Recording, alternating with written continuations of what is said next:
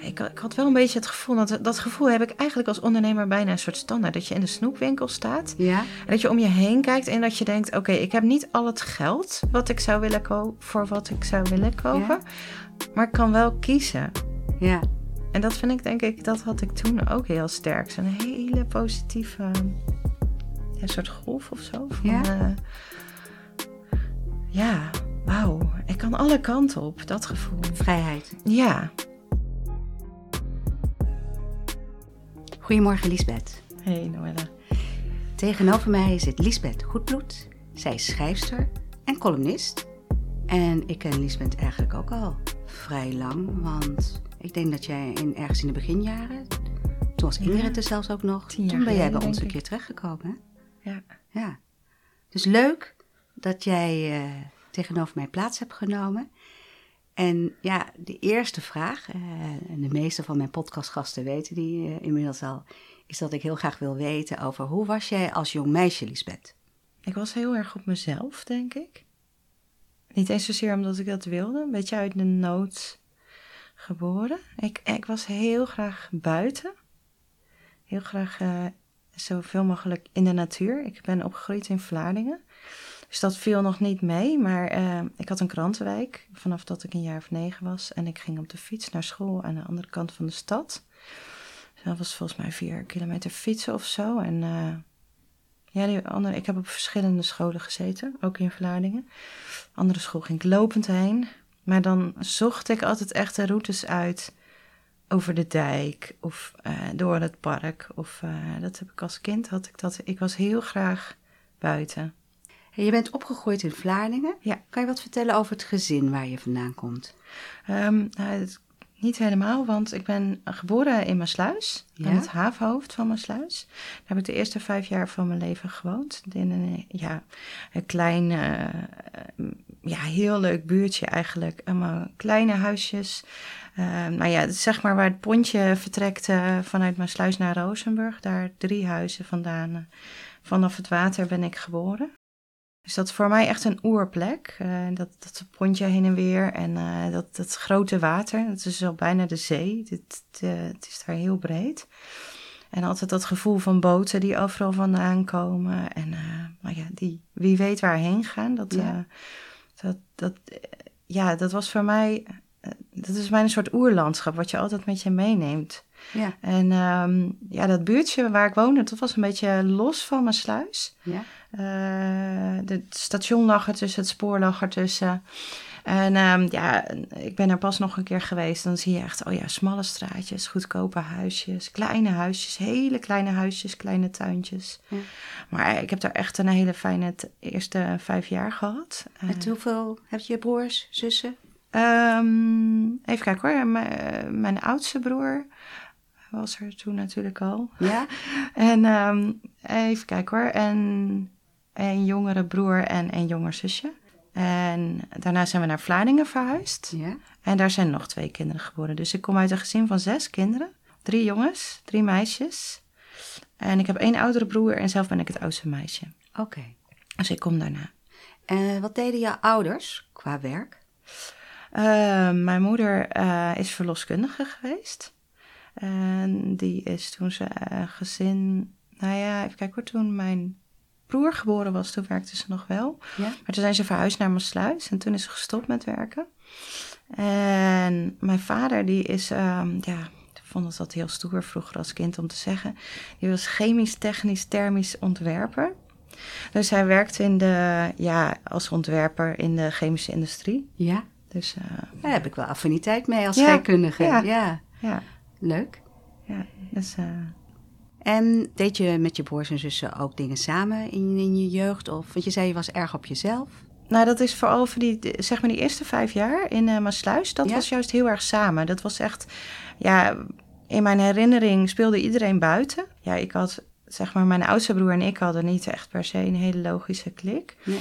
Maar ik had een buurjongen, die was denk ik 4-5 jaar ouder. Ja. Dat was heel boeiend. Die was tweeling. En zijn broer had een hele sterke klik met mijn broer. En hij had een klik met mij. Dus ik herinner me vooral hem. Ja. Dus, maar hij was wel echt 4-5 jaar ouder. Maar wij hadden heel natuurlijk... ik weet niet, alsof we gewoon we begrepen elkaar gewoon. Ja. Het was een hele mooie eerste vriendschap eigenlijk. Terwijl, wat heb ik nou voor herinneringen aan hem? Ik was 4, 5, maar dat voelde heel vertrouwd en heel... het was een heel mooi, warm gevoel heb ik daarbij. Ja, en toen gingen jullie als gezin naar Vlaardingen. Ja. En daar zijn dus nog 2 kinderen bijgekomen. Ja. En hoe was die tijd voor jou in Vlaardingen? Je vertelde, je was toch meer op jezelf. Ja. Vlaardingen was echt wel een hele lastige tijd. We woonden, je zou het denk ik gewoon nu, je hoort het een prachtwijk te noemen, geloof ik. Ja. Maar het was we woonden wel in de beste straat van de wijk, maar alles was grauw. En er werd heel veel gevochten op straat door kinderen onderling.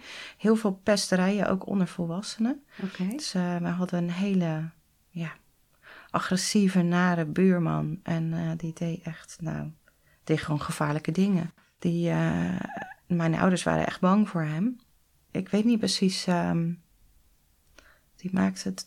Ja, ze hebben daar best wel... ze hebben daar, denk ik, gewoon heel moeilijk gehad ook. Ja. Ja, en mijn moeder die is op een gegeven moment ook echt depressief geworden. En, het wonen volgens jou waarschijnlijk in die omgeving. Ja, dat denk ik wel. Dat speelde in elk geval een grote rol. Ja, 6 kinderen in korte tijd te krijgen zal ook niet helpen. Nee. Dat zijn gewoon zware dingen. En het lastige was, ik kom uit een revo-gezin, dus echt een zwaargelovig gezin. Ja.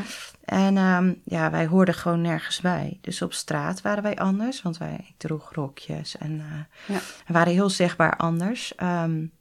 Mijn ouders voelden ze zaten in de gereformeerde gemeente, een bepaald soort kerk. Ja. Maar eigenlijk vonden ze die kerk nog te licht. Dus daar hoorden we er ook echt niet bij, of niet echt. Daar praatte ook eigenlijk nooit iemand tegen ons. En ze hadden ons dus op een school gedaan van een kerk die strenger was. Van de gereformeerde gemeente in Nederland. Maar daar hoorden we er weer niet bij. Omdat we in de gereformeerde gemeente als kerk zaten. Dus als kind heb ik echt wel gewoon verdwaasd om me heen gekeken. Zo van, oké. Er waren geen mensen met wie ik echt connectie had. Nee, je had het gevoel dat je eigenlijk zowel in de buurt als dus bij de kerk en de school, dat je er eigenlijk net overal buiten viel vanwege het feit dat je ergens net weer anders. Ja, en in het gezin ook. Zat. Ja, het was gewoon... ik zie dat zelf als mijn eenzame jaren, zeg maar, van mijn 5e tot mijn 11e. Er was gewoon niemand met wie ik kon praten. Er was gewoon niemand bij wie ik terecht kon. En dat is toch best wel lang voor een kind, denk ik. Ja. Wat kan je vertellen wat jij op school... Waren er vakken die jij leuk vond om te doen? Ik herinner me vooral dat ik heel gelukkig was als ik uit het raam kon kijken. Ja. Dus ik keek heel veel uit het raam, weet ik nog. Altijd naar de wolken kijken. Ik weet nog dat we hadden een schooltuin. Dat vond ik heel fijn om daar te werken. Ik kan me ook nog een paar uitjes herinneren dat we naar een boerderij gingen. Dus ik wilde buiten zijn. En als kind schreef ik ook al wel. Dat vond ik ook heel leuk. Verhalen vertellen. Wat voor verhalen waren dat? Nou, op school waren dat heel veel bijbelverhalen en een bepaald soort geschiedenisverhalen. Ja. Dus heel veel. Maar dat uit vrije hand dus, maar met een bijbels karakter of echt ook geïnspireerd op verhalen uit de Bijbel? Nee, we hadden, er komt een leuke herinnering terug. We hadden een meester en die verzon zelf een soort vervolgverhaal. Ja. Dus die had 2, volgens mij waren dat medestudenten van hem geweest op de PABO. Ja. En hij vertelde verhalen over hun 2. Ja. En zij vertelde verhalen over de 2 anderen in hun klas. En maar dat was gewoon verzonnen. Ja. En dat vond ik heel leuk. En gewoon het schrijven van verhaaltjes vond ik heel leuk. En ik heb echt zelfs nog opstellen liggen uit die tijd dat ik echt denk, ik zie gewoon mijn eigen stem al terug. Dat is echt heel grappig. Wauw, werd dat ook gezien door de leerkrachten, dat jij goed kon schrijven? Ja, jawel. Ja, dat is al, ja. Oh. Ja, dus ik kwam ook echt al, want ik denk dat ik 9 was en toen dacht ik wil schrijver worden. Oké, dat is echt heel jong, ja. Ja. Maar wat bracht toen jouw schrijven? Want ik weet het nu beter natuurlijk, maar... Nou, ik denk dat het toen iets was wat ik wilde worden. En niet iets wat ik wilde zijn, als je snapt wat ik bedoel. Ja. Of wilde doen. Ja. Als ik aan die tijd terugdenk, wat ik heel sterk voel, was gewoon heel veel beklemming, eenzaamheid. Ja. Geen emoties mogen hebben, geen emoties mogen toelaten. Ja. En de enige vluchtroute daaruit, Ja. dat waren eigenlijk, dat enige wat toegestaan was, waren verhalen uit de Bijbel. Ja. Waarbij je natuurlijk kon identificeren met mensen. Ja. Waar je minder eenzaam van werd dus eigenlijk ook. Ja. Want je kon je voorstellen dat die persoon jou wel begreep. Ja. En de psalmen, dat was dan het enige wat wij zongen. Waren op wat kinderliedjes na, waren de psalmen. Dus zeg maar 1773 berijming, een hele oude taal. Ja. Maar dat was de enige plek waar je veilige emoties kon hebben. Dus voor mij was dat echt, dat was bijna in mijn hoofd denk ik de enige veilige ruimte die ik had. Ja, bijzonder. Want ik gewoon dacht, hier kan ik ademhalen. En, Is dat nog steeds zo? Nee, niet de enige veilige ruimte. Dat zou niet goed zijn. Nee. Maar het is wel nog steeds een veilige plek voor jou als je schrijft. Het heeft wel lang geduurd voordat ik die taal bijna hoe zeg je dat? Ontgift had. Want er zat natuurlijk heel veel theologie in ook. Ja. Ik bedoel, die teksten zelf zijn heel zuiver en heel mooi. Maar de theologie die er altijd in meekwam, die is heel erg beladen en heel erg, je moet dit zijn en je moet dat zijn. En als je dat niet hebt, dan... De betekenis die door de gereformeerde kerk of de gemeente aan werd gegeven. Ja, heel veel zelftwijfel en heel veel over jezelf nadenken. En heb ik daar denk ik sowieso al de gave voor. Om misschien iets te veel over mezelf na te denken. Maar dat in zo'n omgeving wordt dat ook nog eens heel erg aangezet. Van je moet zelfonderzoek doen en je weet het nooit zeker. En je moet veel over je zonde nadenken ook. En het is niet vanzelfsprekend dat er liefde is of dat er... En voor mij heeft het heel lang geduurd voordat ik die taal, ik noem het maar ontgifte. Ja. Dat ik er gewoon naar kon luisteren en dat ik gewoon er binnen kon gaan zonder dat ik die angst voelde en zonder dat ik die beklemming voelde. En dat is eigenlijk nog maar een paar jaar. Ja. Hey, na jouw lagere schooltijd ging je naar de middelbare school. Hoe was dat? Waar ben je naartoe gegaan? Nou, sowieso zat daar ook nog weer een verhuizing tussen. Oké. Dus ik heb, even kijken hoor, in groep 8 ben ik verhuisd naar Bodegraven, of zijn we verhuisd naar Bodegraven met het hele gezin. Oké. En toen kwam ik eigenlijk op een hele fijne school, vond ik zelf. Ja, nog steeds gereformeerd, neem ik aan? Het was iets meer algemeen christelijk. Het was iets, je mocht daar een broek aan bijvoorbeeld. Nou, dat was in Vlaardingen ondenkbaar geweest. Oké. Ja, het was gewoon van, ik weet nog dat ik daar in de klas kwam en dat een meisje, ik weet dan ook nog wie het was, dat ze tegen mij zei van, kom maar hier op die orgelbank zitten. Want er had een orgel in de klas staan wel.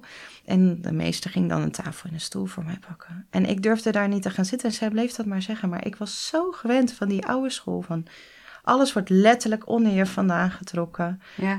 Er wordt gepest. Je moet op je hoede zijn. Wat gebeurt er achter je? Wat gebeurt er om je heen? Nou, dat ik gewoon...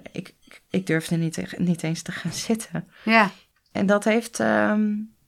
Dat is best wel lang ook met me, dat enorme wantrouwen of zo. Ja, naar iedereen eigenlijk. Als je dat natuurlijk op zo'n jonge leeftijd eigenlijk niemand kunt vertrouwen. Ja. Dan, zelfs niet de mensen van de groep waar je officieel dan toe behoort. Ja. Ja, dat lijkt me heel lastig. Ja, het is best moeilijk om dan een bodem te vinden. Ja. Maar goed, ik kwam naast Lydia terecht. Nog steeds een vriendin van mij. Ja. En... dat was meteen eigenlijk maatjes. Ik herkende denk ik ook bij haar wel een bepaald soort eenzaamheid of zo. Ja. En wij hebben een soort pact gesloten. En dat is altijd redelijk intact gebleven, ja. Ja, mooi. Ja, en... Dus het was in groep 8 zat jij in Bodegraven? Ja. En daarna ben je naar de middelbare school gegaan? Ja. Maar waarschijnlijk dan niet in Bodegraven? Nee, in Gouda was dat. Oké. Ja. En welke middelbare school ben je gaan doen? De 3-star. En dat is een... reformatorische school ook. Oké. En wat kan je daarvan herinneren, van die tijd, hoe dat was? Oh ja, Lydia dus. Ja? We fietsten altijd samen van en naar school. Ja? Ja, ik was heel erg van het kattenkwaad. Oké. Tot mijn eigen echt grote verbazing, want ik was echt een scheiterd als kind. Ja. Ik was verschrikkelijk bang om iets fout te doen. Ja. Maar op de middelbare school is dat gewoon echt, als je dan samen bent met anderen. En ja, ze zeiden wel altijd van mij, ja, ze weten altijd wel precies aan de goede kant te blijven. Het blijft altijd nog net leuk. Ja. Maar wij hebben echt... Vertel eens, wat heb je bijvoorbeeld uitgehaald? Ja, nou ook wel echt... Nou, bijvoorbeeld, we hadden een docent en die praatte altijd met heel veel consumptie. Ja. Dus Lydia, die had een andere vriendin, Nanda. En daar had ze... Die gingen dan met regenjassen voor in de klas zitten. En dan gingen wij echt keihard zitten lachen natuurlijk. En dan werden we eruit gehaald. En dit is trouwens ook weer heel typisch voor schrijverschap. Dan werden we er dus uitgehaald en dan moesten we nablijven. En dan moesten we opstellen schrijven. En wat ik me herinner is dat van die opstellen... Of dan moest je strafregels schrijven. Maar dan schreef ik altijd een opstel of iets anders. Of je bedacht hele belachelijke strafregels. Of nou ja... En ik weet nog dat we een keertje, toen hadden we voor die leraar had ik een opstel geschreven over de tucht van de stropdas of zo. En dan echt in hele oudbollige taal uitleggen dat het eigenlijk een manier is om mannen, nou ja, zeg maar wat de BH is voor vrouwen, dat is de stropdas voor mannen. En dan helemaal daarop losgaan. En dan moest de docent altijd keihard lachen en dan... De docent ook die daadwerkelijk zoveel consumptie... Ja, we deden altijd wel... Ik bijvoorbeeld ook een keer met biologie moest ik nakomen. Samen met een ander meisje. En die leraar was weggegaan en we moesten strafregels schrijven. En daar hadden wij natuurlijk geen zin in. Ja. Toen heb ik haar op zo'n grote tafel, staat er altijd voor in. Had ik haar opgelegd en dan had ik gezegd... Ja, Matthias, stil liggen, ga ik je helemaal inwikkelen in papier. En als hij dan komt, dan ligt er een mummie op de tafel. Nou, gewoon dat soort dingen. En dan kwam die leraar binnen en die moest dan natuurlijk keihard lachen. En dan zei hij, ja, ga maar naar huis. Ja, dat soort dingen, ja. Was het een strenge school? Ja. Ook een strenge school, maar dat komt dus bij dit soort grappen... Ja. In vergelijking, je vergelijkt dingen natuurlijk altijd. In vergelijking met bij ons thuis was het op school echt een verademing. Oké. Dus, en ik weet ook nog wel, ik heb als reunie gehad... En dat dan ook echt docenten naar mij toe kwamen en tegen me zeiden... Ja, jouw ouders, die waren wel echt... je vader was wel echt heel erg... Streng, ja. Hey, en hoe ging dat verder op de middelbare school? Kon je goed leren? Ja. Ja, want je deed VWO? Ja. Welke vakken? En daar zat vast Nederlands bij? Ja, Nederlands, Engels, Frans. Dan heb ik examen gedaan, wiskunde, economie... Biologie. Nee, maar ik noem maar dat je het heel goed kan, Nederlands. Dat bedoel ik, nou, want Nederlands is natuurlijk verplicht vak. Ja, nou Nederlands was ook wel, dat was weer... Ja, ik had meneer Groeneveld. Ja. Dat was echt, die las altijd voor aan het eind van de les. Alleen al daarom vond ik hem geweldig. Ja. En op een gegeven moment had ik zoiets van, ik wil wat meer. Ik wil mijn gedichten aan iemand laten lezen. Ja. En toen ben ik gewoon naar hem toe gegaan en heb ik gezegd... Meneer Groeneveld, mag ik mijn gedichten laten lezen? Want je was in die tijd ook gedichten gaan schrijven zelf? Ja, vanaf dat ik een jaar of 12 was, denk ik. Wat voor gedichten waren dat? Ja, heel... hoe zeg je dat? Een beetje... hoe zeg je dat nou? Bakvissen... Ja, ik weet niet of mensen dat woord nog kennen. Maar een beetje overdreven gevoelig, zou ik maar zeggen. Een beetje, emoties uitvergroten. En heel veel over de natuur ook. Ja? Ja. Heel erg van, die prachtige zonsondergang. En dan helemaal beschrijven en zo. En wat vond meneer Groeneveld van jouw gedichten? Nou, hij zei tegen mij, na mijn eerste gedicht, zei hij... Als je de volgende Nel Benschop wil worden, dan moet je doorgaan hiermee. Ik ken Nel Benschop niet, maar dan neem ik aan dat de bekende dichteres is. Ja, heel erg pastorale gedichten met zijn vrome boodschap en zo. Oké. En toen dacht ik, wacht even, dit wil ik niet. Ja. En toen ben ik anders gaan schrijven. Ik was in die tijd ook al, ik las sowieso veel. En ik had poëzie ontdekt. Ik ging gewoon in de bieb kijken, wat is er. ik had Achterberg en Nijhoff en Marsman en Neeltje Maria Min. Dat nam ik dan mee naar huis. Maar dat verstopte ik dan wel onder mijn bed. Want ik had wel zoiets van, als mijn ouders erachter komen dat ik dit lees, dan vinden ze dat niet goed. Nee, omdat het te weinig kerkelijk is. Nou, ik weet niet of dat de reden was. Ik denk dat die taal een soort macht had, een soort van zeggingskracht. Ja. Die grensde aan het Bijbelse jargon. En ik denk dat dat meer de reden zou zijn geweest. Want ik denk niet eens dat ze... Ja, mijn ouders zijn niet zulke lezers. Nee. Dat ze die poëzie zouden begrijpen waar het over gaat. Ja. Dus ja, dat... Maar goed, je dacht het is geen goed idee als ze zien de boeken die je leest. Ja, die poëzie moest ik verbergen, dat wist ik. Ja, dat is te vrij van geest. Ja. Maar dat heeft jou wel in die periode heel erg geïnspireerd om door te gaan met schrijven. En dat bleef op dat moment beperkt tot gedichten? Ja, op dat moment schreef ik geen verhalen of... Oké. En had je ook het idee al wat je wilde gaan studeren? Wilde je überhaupt gaan studeren? Ja. Ik heb lang getwijfeld. Scheikunde leek me leuk. Ja, dat heb je waarschijnlijk toch een klein beetje van je vader dan, denk ik, meegekregen? Of ja, niet? Ik vond het ook echt een heel leuk vak. Ja, ik vond het heel leuk. Ik weet niet. Ik weet niet waarom ik het zo leuk vond. Ik hou ook echt wel van rekenen en van cijfers. De scheikunde was eentje, psychologie. Maar daarvan zei mijn moeder eigenlijk van, nou, dat moet je niet doen. Je denkt al zoveel over jezelf na, ga je nog meer over jezelf nadenken. Er was geen twijfel bij jou thuis in het gezin dat jij mocht gaan studeren? Nee, maar het werd me wel heel vaak verteld, met name door mijn moeder. Mijn moeder had heel graag willen studeren. Ja. En ze heeft me heel erg vaak verteld van, ik mocht vroeger niet naar school, jij mag naar het VWO. Ik mocht niet studeren, jij mag wel studeren. Dus het voelde niet alsof het me gegund werd. Nee. Maar je werd er in ieder geval niet anders dan ze zeggen van, nee, je hoeft niet te gaan studeren, ga trouwen of dat soort dingen. Want dat hoorde best nog wel af en toe in een podcast. Ja. Nee, dat kwam meer uit de familie. Tantes die dan zeiden, ja, maar jij gaat toch gewoon trouwen en kinderen krijgen? Wat moet je dan met zo'n studie? Ja. Maar ja, daar heb ik me nooit echt heel veel van aangetrokken. Nee. Maar het was inderdaad psychologie, scheikunde heb ik over nagedacht. Geschiedenis ook. Ja. En uiteindelijk Nederlands. Ja. En dat ben ik gaan doen. Waar? In Utrecht. Oké. Ja.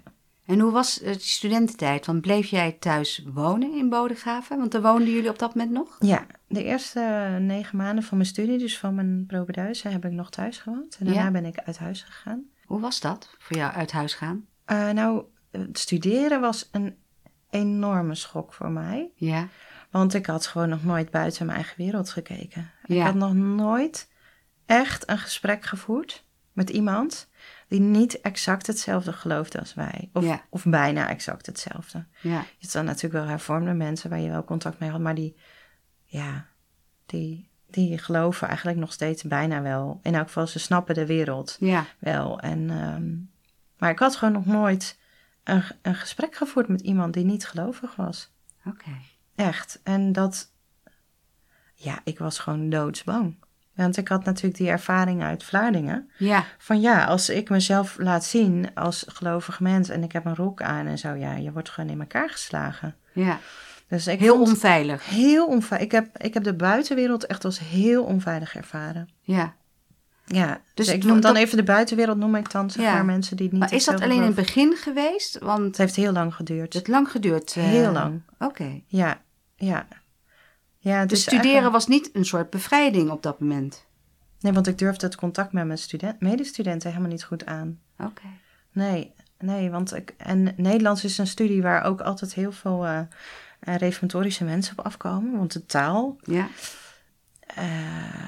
En dat gaf ook een soort van veilige basis, waardoor je lekker weer met elkaar kon samenklonteren eigenlijk. Ja. En dus dat gaan studeren was echt een fors ding, zeg maar. Ja. Maar je bent wel 9 maanden later ben je op kamers gegaan. Ja. En hoe was dat? Want dan ging je wel uit het huis weg, hè, bij het ouderlijk gezin. Ja. Nou, bij ons thuis... laat ik het zo zeggen, het was echt een complete bevrijding. Oké. Dus het studeren zelf niet, maar het huisgaan wel. Echt verrukkelijk. Ik heb het, dat was echt denk ik de grootste overgang die ik doorging. Ja. Positieve. Ja. Ja, want het was thuis gewoon eigenlijk niet veilig. Nee. Fysiek niet. Maar ook emotioneel helemaal niet. Ja. Of psychisch. En natuurlijk dan ook nog het geloof, waardoor je geen vrijheid hebt. Ja. En uiteindelijk zelfs een goede vriendin van mij, die ik al 5 jaar kende toen, die kreeg een kamer aangeboden. En zij wilde heel graag op kamers. Ja. Maar ja, zij maakte mij al 5 jaar mee. En ze wist al 5 jaar, zag ze eigenlijk van dichtbij dat het gewoon niet goed met me ging. Ja. En dat ik het te zwaar had thuis. En die heeft toen gezegd, en daar ben ik nog steeds dankbaar voor. Die heeft toen gezegd, Lies, ik heb een kamer, maar jij mag hem hebben.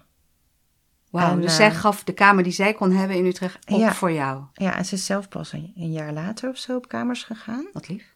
Ja, echt ontzettend lief. Ja. Maar ze heeft later ook wel gezegd van ik zag gewoon, jij kon echt niet meer. Ja. En dat was ook zo. Ja. En dat heeft voor heel veel veranderingen gezorgd. Het eerste was dat ik ineens geen eczeem meer had. Dus ik had altijd daarvoor als kind een heel heftig eczeem gehad. En dat was echt, in een maand of zo was dat over. Ja. En ik had een forse burn-out. Ik heb toen een jaar lang eigenlijk bijna niks gedaan. En dat was je eerste jaar? Mijn propedeuse heb ik toen nog net gehaald, mijn tweede jaar. Je tweede jaar, ja. Oké. Dat was eigenlijk, ik stortte gewoon helemaal in. Het hoefde niet meer, ik hoefde me niet groot te houden. Ik hoefde niet meer angstig om me heen te kijken de hele tijd. Er was één veilige plek. En toen was het klaar. Ja. Toen moest ik gaan liggen. En dat heb ik eigenlijk een jaar lang gedaan. En had je toen mensen in je omgeving, bijvoorbeeld die vriendin en anderen die er voor jou waren? Maar mensen om me heen, ik kon er helemaal niet, ik had er helemaal geen taal voor. Nee. Nog. Ik denk mensen om me heen hadden wel door dat er dingen aan de hand waren, maar ik kon niet zeggen wat ik nodig had. Ik was eigenlijk een schrijver zonder taal. Ja. Tenminste, ik was wel een schrijver, ik was wel met taal bezig, maar ik had helemaal voor mezelf. Het was gewoon één grote brei. Ja. Hoe ben je dat jaar dan doorgekomen uiteindelijk? Want dan zit je alleen op een kamer in een vreemde stad. Nou, het was wel, ik zat wel in een fijn studentenhuis met 3 andere meiden. En dat was daar heb ik het wel heel goed gehad. Dus dat gaf wat structuur. Want zij stonden wel op een bepaald moment op. En we hadden altijd avondeten samen. En ik probeerde wel 1 college te volgen. Ja. En dus dat met veel gangen en wurgen heb ik volgens mij nog precies zoveel vakken gehaald dat ik mijn studiefinanciering kon houden in dat jaar. Ik had een hele fijne kamer. Ik had heel mooi, tenminste nog niet eens een heel bijzonder uitzicht. Ik kon de wolken zien in de lucht. Ja. Dus dat is opnieuw zo'n moment dat ik me alleen maar kan herinneren dat ik naar de lucht keek. Ja, wat je zei, dat je naar buiten keek. Ja. En het was gewoon echt alsof ik gewoon ik had ook volgens mij niet zo heel veel gedachten. Ik kan me ook niet herinneren dat ik heel veel piekerde of zo. Maar het was gewoon alsof mijn hele geest een soort van moest uitademen of zo. Dat ik voor zoveel dingen tijd moest nemen om gewoon kalm te worden. Om alle modder naar de bodem te laten zakken. Ja. Ja. En kan je herinneren het moment dat je dacht van, dat zal niet zo zijn van één op de ander moment, maar dat je dacht, nu lijkt het weer naar beter te gaan? Nee, het was meer gedwongen. Okay. Want op een gegeven moment toen moesten wij dat huis uit en moesten we naar een ander huis. En dat was een studentenhuis met 10 meisjes. Ja. En daar kon ik de lucht niet zien vanuit mijn bed. Ja. En toen ik heb gewoon de boel weer opgepakt en ben dingen gaan doen. Ja. Toen ik achteraf dacht, en was ik nog helemaal niet echt aan toe. Dat was een beetje, het moest. Dus je bent echt te vroeg weer begonnen. Ja. Maar dat ging wel? Of, Ja, half. Eigenlijk ben ik nooit meer helemaal daarvan teruggekomen. Nee. Want wat ik zeg maar als tiener, het is natuurlijk ook niet helemaal mijn standaarden waren ook niet echt normaal of zo afgesteld. Ik bedoel, ik had op mijn 9e een krantenwijk. Ja. In een onveilige wijk. Ik bedoel, ja, dat is natuurlijk niet... Dat zorgt er niet voor dat je idee van wat normaal is goed afgesteld staat, denk ik. En als tiener heb ik ook gewoon heel hard gewerkt op school. Moest thuis ook best wel veel doen. Ik had echt, volgens mij had ik soms wel 3 baantjes naast elkaar. Ja. Bij de buurt super, een krantenwijk, een schoonmaakbaantje. Ik was eigenlijk gewoon altijd aan het werk, behalve op zondag, denk ik. Ja. En ja, dus ja, hoe het toen was, is ook niet echt een goede standaard. Maar bijvoorbeeld een baan van 40 uur in de week, of zelfs maar van 32 uur, dat heb ik nooit gehad. Nee. Want dat kan ik niet. Dan zit nog steeds... ja, maar ik denk ook gewoon dat... ik heb wel eens iemand horen zeggen van... als je inderdaad uit zo'n verhaal komt... dan heb je eigenlijk 2 opties als kind. Of je maakt je huid heel dik. Je wordt eigenlijk je versteend, een soort van. En daarachter ben je dan veilig. Maar sommige mensen worden er die worden bijna een soort semi-permeabel. Alles komt maar binnen en alles moet een soort van... Ja, dat kabbelt maar door je heen of zo. Ja. En bij mij is overduidelijk dat laatste gebeurt. En waarschijnlijk ook omdat het meer in mij zit. En dat zorgt er ook gewoon voor dat je altijd weer... Oké, dan ga je de wereld in, alles komt binnen, moet je weer terug. Moet je even weer, veilige muren om me heen, even in mijn eigen wereld, bij mezelf komen. Ja. Ben ik er nog? Ja. Dus, maar daar ben ik wel steeds beter in geworden. Ah ja, mooi. Ja. Hey, je bent die studie uiteindelijk, heb je kunnen afronden? Ja. En is dat want je zegt, nou eigenlijk ben ik weer begonnen, terwijl het eigenlijk toch nog niet helemaal oké was. En je geeft eigenlijk aan ook dat je zegt, dat is nog steeds iets wat bij jou zit. Hè? Maar hoe heb je je studie uiteindelijk kunnen afronden? Nou, ik heb propedeuse Nederlands gedaan. Ja? Vervolgens ben ik taal- en cultuurstudies gaan doen. Ja. Want ik vond communicatievakken van Nederlands echt helemaal niet leuk. Oké. Dus ik dacht, ik wil vooral letterkunde doen. Dan ga ik gewoon taal- en cultuurstudies doen. En dan kan ik bij alle vakken gewoon mijn letterkunde studie bij elkaar winkelen. En vervolgens ben ik als specialisatie weer moderne Nederlandse letterkunde gaan doen. Ja. En ik ben afgestudeerd op een gedicht. Oké. Ja. En want gedicht is ook in jouw studententijd het belangrijkste geweest wat je hebt gedaan als schrijfster. Ja, ik ben in mijn studententijd gedebuteerd bij een literair tijdschrift, bij Liter. En ik ben toen ook gevraagd om als dichter mee te doen aan een herberijming van het psalmboek, zeg maar. Dus het oud-testamentische, eigenlijk het liedboek van de kerk, zeg maar. Ja. Of tenminste van eigenlijk de Joden, maar overgenomen ook door de kerk. Ja. Ja, wij hebben toen met een grote groep dichters en componisten het hele psalmboek, dus 150 psalmen zijn dat, allemaal in moderne taal en allemaal moderne muziek. Dus gewoon allemaal nieuwe composities, hele nieuwe teksten, modern Nederlands. We vonden het belangrijk, modern Nederlands en moderne muziek. Ja. En dat is wel echt, daar heb ik 13 jaar meegewerkt.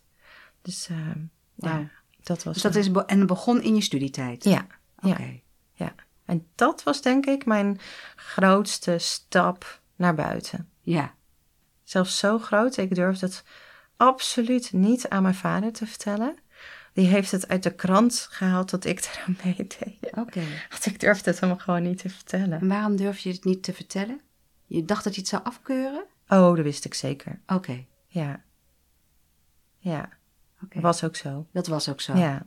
Wat zei hij erover op het moment dat hij het uit de krant had gelezen? Oh, dat weet ik niet meer. Okay. Ik weet niet letterlijk meer wat hij zei. Nee, ja. Ja. Dat was eigenlijk te vrij voor de gereformeerde kerk waar je vandaan kwam? De kerk waar ik vandaan kom, daar is niet alleen maar gewoon de Bijbel is heilig, maar ook die vertaling staat heel erg hoog. Ja. Dus die berijming staat heel hoog en die vertaling staat heel erg hoog, de Statenvertaling. Ja. Dus ja, een beetje aan die taal gaan zitten sleutelen. Wie denk je wel niet dat je bent? Ja, oké. Ja. Helder. Ja. Hey, toen je afgestudeerd was, wat ben je toen gaan doen? Ik werkte toen ook al een paar jaar als redacteur bij een uitgeverij. Ja. Daar ben ik in mijn studententijd mee begonnen. En volgens mij ben ik toen al vrij snel dat 2 dagen in de week gaan doen. Ik deed eerder 1 dag in de week. Ja. En ja, er liepen eigenlijk al allerlei dingetjes. Ik had een poëzie. Ik besprak poëzie in het Nederlands Dagblad. Ja. Ik recenseerde voor het Nederlands Dagblad. Even kijken hoor. Ja, en ik had een gedichtenrubriek in het Nederlands Dagblad. Ja, ik rolde eigenlijk in allerlei dingetjes. Ja, dus je had uit diverse plekken kwam je inkomen, waaronder dat redacteurschap bij die uitgeverij. Ja. Oké. Ja. En weten dat je zegt dat dat een werkweek van tussen de 32 en de 40 uur voor jou waarschijnlijk te veel zou zijn. Wist jij dat op deze manier dat jij dat ging invullen? Dat jij in plaats van echt voor 1 baan zou willen gaan? Of heb je toen al... Ik heb toen wel 1 keer een poging gewaagd. Ja? Om als journalist bij het Nederlands Dagblad aan de bak te komen. Ja? Dat was wel een werkgever die ik wel zag zitten. Ik vond sowieso werken voor een werkgever echt doodeng. Ja. Omdat je stapt natuurlijk een bepaalde groep mensen binnen. En het had gewoon te veel... Het deed me te sterk denken aan familie en gevangen zitten en binnen zitten, iets moeten. Ja, dat. En ik had echt, bij die uitgeverij, ik had echt de liefste baas die je kunt voorstellen. Ja. Dat was echt, ik bedoel, hij is een jaar of 7 geleden overleden. En dan hoor je de verhalen op zo'n begrafenis en dan denk je echt kijk je echt soort verbaasd om je heen. En dan denk je echt, dit deed hij dus voor iedereen. Ja. Maar echt, ik had een heel bijzondere baas. Ja, maar ik heb me daar ook wel veilig gevoeld. Op den duur, tenminste. Aan het begin niet. Nee. Maar ik moest gewoon echt voelen dat het veilig was. Ja. En daar heb ik toch dan ook nog best wel lang gewerkt. Eerst inderdaad als redacteur nog een tijdje. En toen werd het bedrijf overgekocht door een ander bedrijf. En daar had ze een hele andere bedrijfscultuur. En dan was ik heel snel klaar. En toen ben ik eigenlijk als zelfstandige begonnen. Toen is je ondernemerschap eigenlijk begonnen. Ja. Hoe lang is dat geleden? Even denken. 13 jaar geleden. 13 jaar geleden, oké. Ja. Je bent iets langer bezig dan ik. Ja. Ja, grappig. En was dat een hele bewuste keuze? Nou, het was eigenlijk een vlucht. Een vlucht, oké. Als ik er nu terugkijk, Ja. dan denk ik, ik kon dat niet. Die bedrijfscultuur, die vond ik echt, daar kon ik niet in mee. Nee. Die veranderde heel erg. En ik kon me daar niet meer mee. En toen dacht ik, dan ga ik maar ondernemen. Want ik ben toch gewoon met allerlei dingen bezig. En dat was ook een tijd dat heel veel mensen begonnen als ZZP'er. En wat was het belangrijkste inkomstenbron als ondernemer in het begin? Vertalingen. Oké, vertalingen van wat? Van Duitse en Engelse historische romans. Ja. En was dat leuk? Ik hou wel van puzzelen met taal. Ja.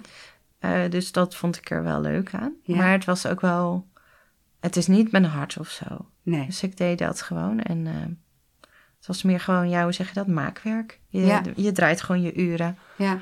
En En ik was heel erg...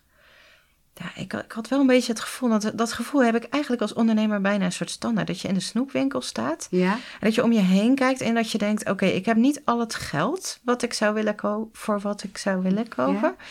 Maar ik kan wel kiezen. Ja. En dat vind ik, denk ik, dat had ik toen ook heel sterk. Zo'n hele positieve... soort golf of zo. Van, wauw. Ik kan alle kanten op, dat gevoel. Vrijheid. Ja. En bracht die vrijheid je ook gewoon een inkomen wat oké was voor jou om van te leven? Ik kon natuurlijk... Ik werkte geen fulltime weken. Ja? Eigenlijk was het toen nog... Als ik het vergelijk met nu... Ja? Dan was het toen eigenlijk best wel oké. Maar er is heel veel natuurlijk veranderd in de boekenwereld. En, dus het is eigenlijk alleen maar moeilijker geworden. En ja... Wanneer ben jij begonnen met het schrijven van Broeder Ezel? Ja, dat is haar debuutroman overigens. Ja, en dat is wel een grappig verhaal. Ja, ik dacht, je kan in je leven maar 1 ding. Toch ergens dacht ik dat ook. En ik schrijf wel poëzie, dus ik moet me niks inbeelden. Ik kan heus geen proza schrijven. En toen kwam de uitgever van Psalmen voor Nu, die kwamen eigenlijk zelf soort naar mij toe. Van, wij denken dat je een roman kunt schrijven. Ja. Zou je het willen proberen? Wij willen je wel begeleiden. En toen kreeg ik een contract. En ik kreeg een, voorschot. Ja, het werd allemaal echt super serieus. En natuurlijk kreeg ik afspraken met de uitgever. Heel veel hele fijne afspraken met haar gehad. Ja. Maar ik was toen wel net een half jaar moeder van 2 kinderen. Ja, want je was getrouwd met Koen? Ja. En waar had je die eigenlijk ontmoet? Hij was de beste vriend van een van de componisten van Psalmen voor Nu. Ah. Dus via dat netwerk hadden wij elkaar leren kennen. Ja. En je eerste kind was gelijk een tweeling? Ja. Je had gelijk 2? Ja. Oké, sorry, vertel verder. Dus het was eigenlijk, als je kijkt naar hoe de seizoenen van je leven in elkaar zitten, dan was dit het minst voor de hand liggende seizoen om aan een roman te beginnen. Maar ik heb het wel gedaan. Ja, en En hoe was dat? Want hoe begin je? Nou, ik had al heel lang wel, de ezel was er al heel lang. Ja. Een meisje gaat eigenlijk met een ezel een berg op. Ja. Je weet aan het begin nog niet precies wat ze van plan is met die ezel, maar over waarom ze die berg op gaat. Ja. En dat wordt in de loop van het verhaal wordt dat wel duidelijk. En die ezel krijgt steeds eigenaardige trekken en hij neemt eigenlijk steeds meer de regie over de reis over. Ja. Totdat zij uiteindelijk niet meer weet waar ze is en hoe ze terug moet komen. En Oké, en dan moeten we natuurlijk niet... Geen slot verklappen. Het slot verklappen, oké. Vertel verder het proces, hoe jij bent begonnen met het verhaal. Ja, nou, ik had al wel heel veel aantekeningen. Ik ben altijd heel erg van de aantekeningen geweest. Ja. Er heel veel aantekeningen liggen, omdat ik in die tijd... zeg maar na die burn-out en zo... heel veel... ik moest heel veel gewoon nadenken over hoe kom ik deze... wereld uit. Maar ook, waarom is er zoveel pijn in mijn leven? En hoe is dat te rijmen met geloof of met een God? Of daar dacht ik heel veel over na. Heb ik heel veel over aantekeningen, ook over liggen. Die heb ik nog steeds wel. Ja. Maar ik had een soort van... Die ezel was daar altijd een soort van bij. Ja. Maar ik wist niet, ik dacht misschien moet ik gewoon die vragen aan een ezel gaan stellen. Of moet ik, dat was nog heel vaag. Ik wist gewoon niet hoe of wat. Maar ik wist wel een ezel. En die ging een belangrijke rol spelen in het verhaal. Ja. En eigenlijk toen met Beppie, de redacteur van de uitgeverij, had ik toen... dat gesprek. En ik dacht, ik kan het niet. Dus dan geef ik mezelf maar een heel moeilijke opdracht. En als ik dan dat kan, dan kan ik het dus. Oké. Dus ik dacht, nou, als ik een ezel neem en 1 iemand... en ik stuur ze de leegte in, gewoon op een plek waar geen mensen zijn. Ze mochten ook met niemand contact hebben. Ze moest eenzaam zijn. Ja. En alleen die ezel om tegen te praten. En ik dacht, als ik dat kan... Dus zo'n ingewikkelde... Want een roman ontstaat op het moment dat er conflict is. En op het moment dat er meerdere personages zijn... wordt het makkelijker om conflict te creëren. Ja. Ik bedoel, en een ezel als die niet praat... hoe ga je zo'n conflict vormgeven dan? Ja. Maar ik dacht, als ik dit kan, dan kan ik het. En ik heb mezelf een hele moeilijke opdracht gegeven... waar ik 9 jaar over gedaan heb. Maar uiteindelijk ligt het boek er wel. Ja. Het is een hele positieve ontvangen. Het is een prachtig boek geworden. Hey, en als je kijkt naar dat schrijfproces over die 9 jaar... want ondertussen deed je natuurlijk ook gewoon betaald werk... vertaalwerk heb je nog gedaan. Ja. Je schrijft een column voor het Nederlands Dagblad. Ja. Wekelijks of 2 wekelijks? 2 wekelijks. 2 wekelijks. Ja. Heb je heel lang over je tuin gedaan. Ja. Over tuinieren, iets wat je heel fijn vindt. Ja. Maar hoe heb je eigenlijk dat boek... dus in die 9 jaar, hoe is dat een beetje dat proces gegaan? Heel erg periodes wel, periodes niet geschreven. Ja. Ik ben ook een periode lang echt heel erg depressief geweest. En toen was ik zo ziek, toen kon ik echt niks. Ja. Dus ik heb ook echt periodes gehad dat ik niks deed. Ja. En eigenlijk, ik ben ook... in die tijd is ook mijn scheiding geweest. Ja. Dat was ook wel heel... Dat was natuurlijk ook heel pittig, zoiets. Ja. Maar uiteindelijk gewoon tegen jezelf zeggen, dit is het belangrijkste wat ik te doen heb op een dag. Ja. Zelfs al heb ik een inkomentje van niks en moet ik eigenlijk vertalen. En voor genoeg inkomen zorgen. Ik zorgde altijd van, dat ik zeg maar een beetje buffer had en genoeg uitzicht op inkomen. En dat was gewoon heel erg. Maar mijn beste tijd wilde ik altijd in een boek steken. Ja. In schrijven. En dat is nog steeds gewoon wat ik zoveel mogelijk probeer te doen. Ja, want schrijfster zijn is geen vetpot. Nee. Want inmiddels heb jij een beurs gekregen van het Nederlands Letteren Fonds. Ja. Hè? Als een van de 11. Dat zijn allemaal schrijvers en schrijfsters, of zouden we gewoon schrijvers zeggen, die gedebuteerd hebben met een eerste roman. Ja. En daar ben jij een van de uitverkorenen van voor je tweede roman, waar je nu aan het werk mee bent. Ja. En dat maakt het leven toch wel een stukje makkelijker. Ja. Ook omdat je dan, je valt ook ineens onder andere fijne regelingen. Bijvoorbeeld dat je een beurs kunt aanvragen voor opleiding. Dus dan kan je ineens leuke cursussen volgen bij de schrijversvakschool bijvoorbeeld. Ja. Dus dat heeft me wel... En ook gewoon de waardering die eruit spreekt. Dat geeft je gewoon ook het gevoel dat er mensen achter je staan. Ja. En dat er mensen wachten op wat je aan het doen bent. Dat vind ik heel fijn eraan. Wat is het proces anders in het nieuwe boek wat je aan het schrijven bent ten opzichte van het eerste boek? Wat merk je dat voor jou anders is? Het eerste boek is eigenlijk... Het is heel grappig.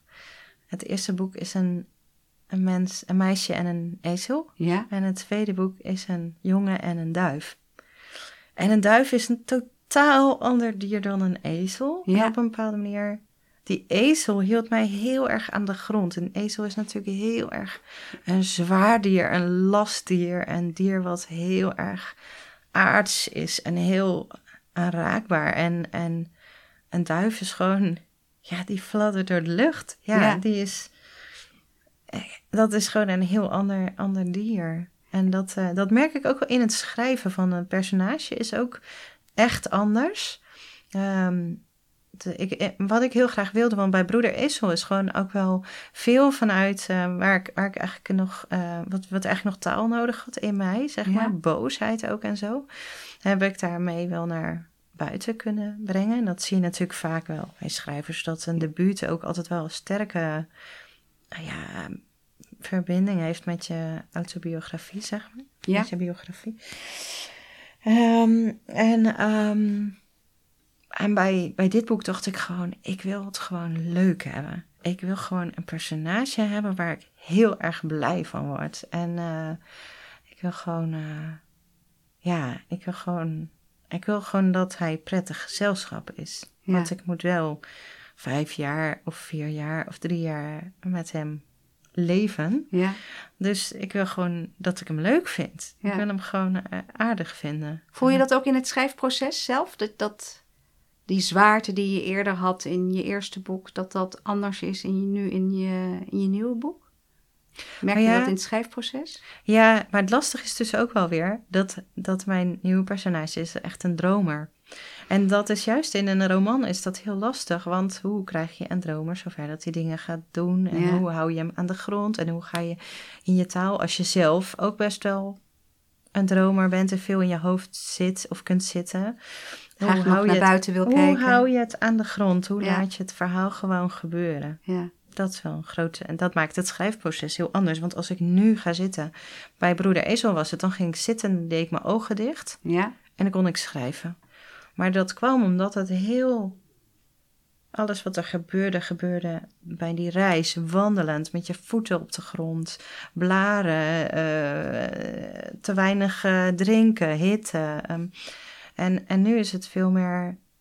Oké, ik doe mijn ogen dicht... en dan zit ik in de fantasiewereld van die jongen. Ja. En dan moet ik het zelf... Dus ik kan nu niet met mijn ogen dicht schrijven. Nee, want je fladdert weg. Dan fladder ik zelf mee. Ja. Dat maakt het een heel ander schrijfproces. Ja, bijzonder. Ja. Wat is de bedoeling? Wanneer wil je heel graag dat hij uitkomt? het liefst zo snel mogelijk. Ja. Volgens mij had hij officieel al uit moeten zijn. Ja. Maar ik ben nog gewoon een scènes aan het schrijven. Maar wat ik vooral heel erg belangrijk vind, is dat zijn stem, dat ik zijn stem goed kan vangen. Ja. En daar ben ik nog steeds wel mee zoekend in ook wel. Ja. Maar dat is ja, ik bedoel, als ik uiteindelijk gewoon, als je dan de eerste verhalen, als je de eerste, ja, hoe zeg je dat, alle scènes geschreven hebt en je hebt echt een soort van de eerste versie staan en je denkt van oké, dit is het op volgorde en ja, dan hoop ik dat ik er nog door er doorheen te gaan een aantal keer, dat je er ook weer diepte in kan aanbrengen. Spannend. Ja. Ik ben heel benieuwd. Ja. Hey, we zijn al bijna een uur met elkaar bezig. Wat ik heel graag wil weten is, hoe ervaar jij het schrijverschap en het ondernemerschap samen? Wat vind je er lastig aan? Nou, ik heb een tijdje terug, denk 2 jaar geleden, of zo 2,5 jaar geleden, heb ik een keer een training gevolgd. Ja. Zo'n marketingachtige training. Ja. En dat was heel boeiend. Speciaal op schrijvers gericht? Nee. Oké. Maar daar kom ik er eigenlijk achter van, oh ja, en dit is dus, je kunt het hebben over marketing en je kunt het hebben over, bekendheid en zo. Maar het lastige is dat je als schrijver natuurlijk,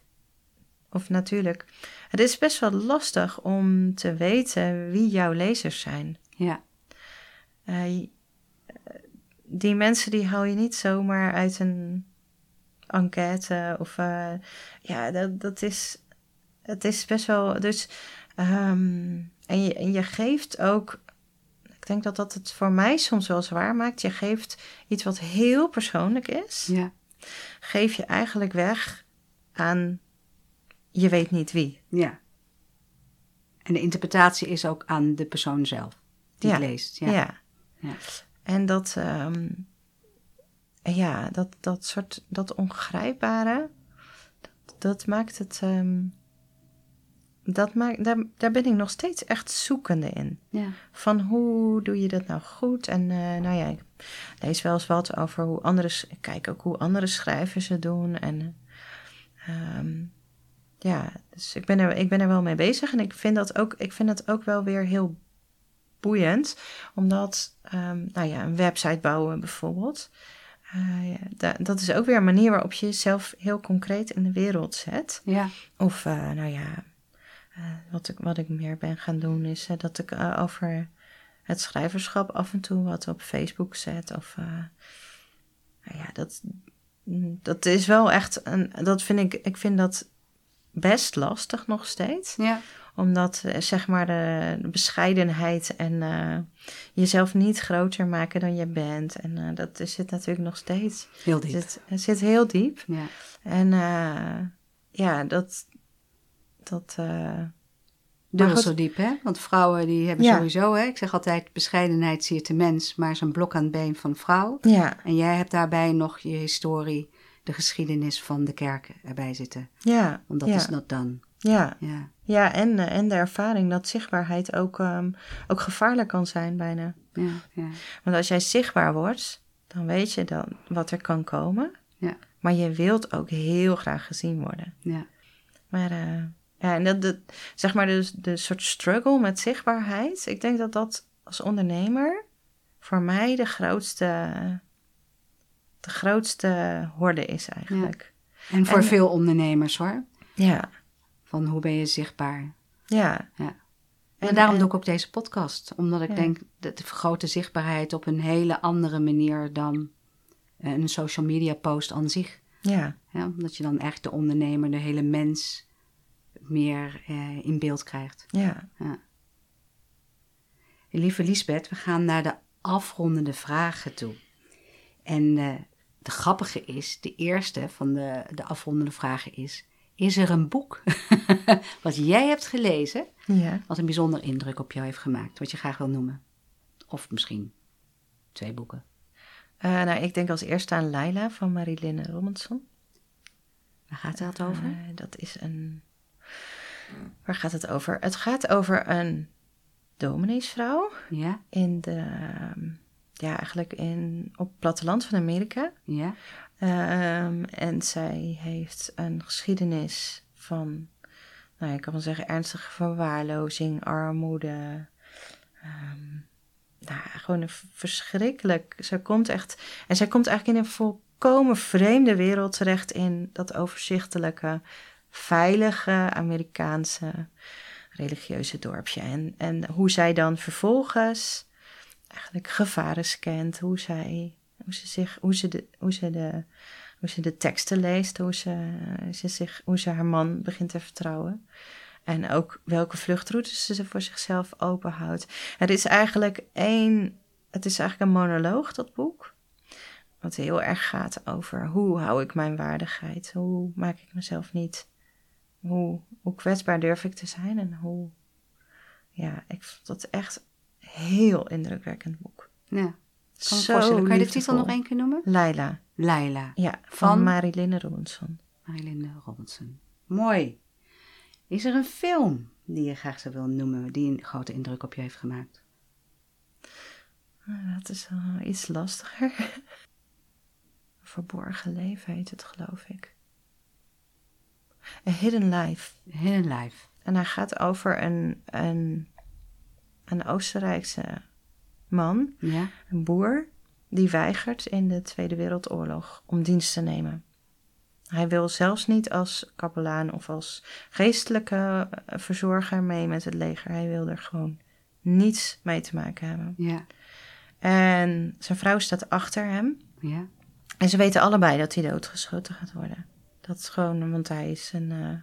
Hoe heet dat ook weer? Dus niet een deserteur, maar een dienstweigeraar. Een dienstweigeraar. Ja. Nou, dat betekent gewoon de dood in die tijd. En wat ik daar zo indrukwekkend aan vind, aan die film, ik krijg echt helemaal kippenvel, is dat eigenlijk door één mens zichtbaar wordt, door de keus van één mens zichtbaar wordt, dat iedereen anders had kunnen kiezen. Ja. Alleen dat niemand die prijs natuurlijk wilde betalen. Ja. Maar eigenlijk, het is natuurlijk, op dat moment was het helemaal niet opzienbarend of zo. Ik bedoel, boeiend. De dorpsgenoten leefden gewoon verder. Die man was dood en had hij maar niet, zijn plicht moeten doen. Ja. Maar eigenlijk, maakt dat, zeg maar, dat soort ontzettend moedig. En ook die vrouw die eigenlijk, die weet van, als ik niet tegen hem zeg van, je moet het niet doen, je moet bij ons blijven, je moet bij je kinderen blijven. Maar hij zegt gewoon, ik weet dat het moet, maar ik kan dit gewoon niet. Ja. Ik vind dat heel indrukwekkend, dat iemand zoiets kan doen. Dat eigenlijk ook nog, je weet ook nog eens dat het een zinloze... Ja. Het is bijna maar voor hem dus niet zinloos. Ja, nee. Mooi. Ja, dat... Lekker eten. Waar denk je dan aan? Dan denk ik aan spring rolls. Ja, ik word heel blij van verse groenten. En dan heel uitgesproken smaken. Ja. Heel kruiden. Ja. Heerlijk. Vind ik echt zo lekker. Lekker. Vind ik ook goed. Ik zeg, ik krijg al trek. Een bijzondere vakantie. Italië. Ja. Maar meteen. Sardinië. Ja. Hoewel. Ik denk ook aan Toscane. Nou, misschien moet ik Toscane maar nemen. Toscane ben ik geweest toen ik denk 22, 23 was. Ja. Dat was... Dus je studeerde op dat moment? Ja. En ik was studentenhuizen was ik uit. Ik was best wel heel erg alleen in die tijd weer. Ja. En toen ben ik op reis gegaan naar Toscane. En toen ben ik echt 2 weken lang in die groep zo verschrikkelijk gelukkig eigenlijk geweest. Ik kwam eigenlijk uit was heel de tijd aan het worstelen. En toen gewoon 2 weken hoefde ik even niet te worstelen. En toen bleek dat het ook weer goed met me kon gaan. Dat is voor mij altijd een soort oerreis geweest. Zo van, maar als ik me ergens veilig voel, dan kan ik hartstikke gelukkig zijn. Ja. Ik denk dat het geldt eigenlijk voor iedereen natuurlijk. Hè? Van hoe veilig is de basis, de plek waar je woont, waar je werkt, waar je samenkomt. Ja. Hoe belangrijk dat een rol speelt voor ons allemaal om je op een goede manier te ontwikkelen. Ja, maar ik denk dat bij mij het soort van zo diep ingesleten was, dat je op een gegeven moment daarmee samen gaat vallen. Ja. Dat je gewoon denkt, ja, maar ik ben gewoon zo bang of zo verdrietig. Ja. Dat was toen even, dat was een goed tegenbewijs. Ja, mooi. Ja, dat was heel fijn. En dan heb ik de laatste. Is er iemand in je leven, een persoon, die je als rolmodel ziet of als een belangrijke inspirator? Het kan een schrijfster zijn, kan iemand, gewoon een vriendin of een... Ik denk aan Monet. Aan Monet? Ja, ik ben 2 jaar geleden in de tuinen van Monet geweest. Ja. En het was gelukkig een zonnige dag. Ik had een zonnebril op. Ik denk bijna alleen maar gehuild. Ik was er samen met de kinderen. Ja. Het was zo verschrikkelijk mooi. Ja.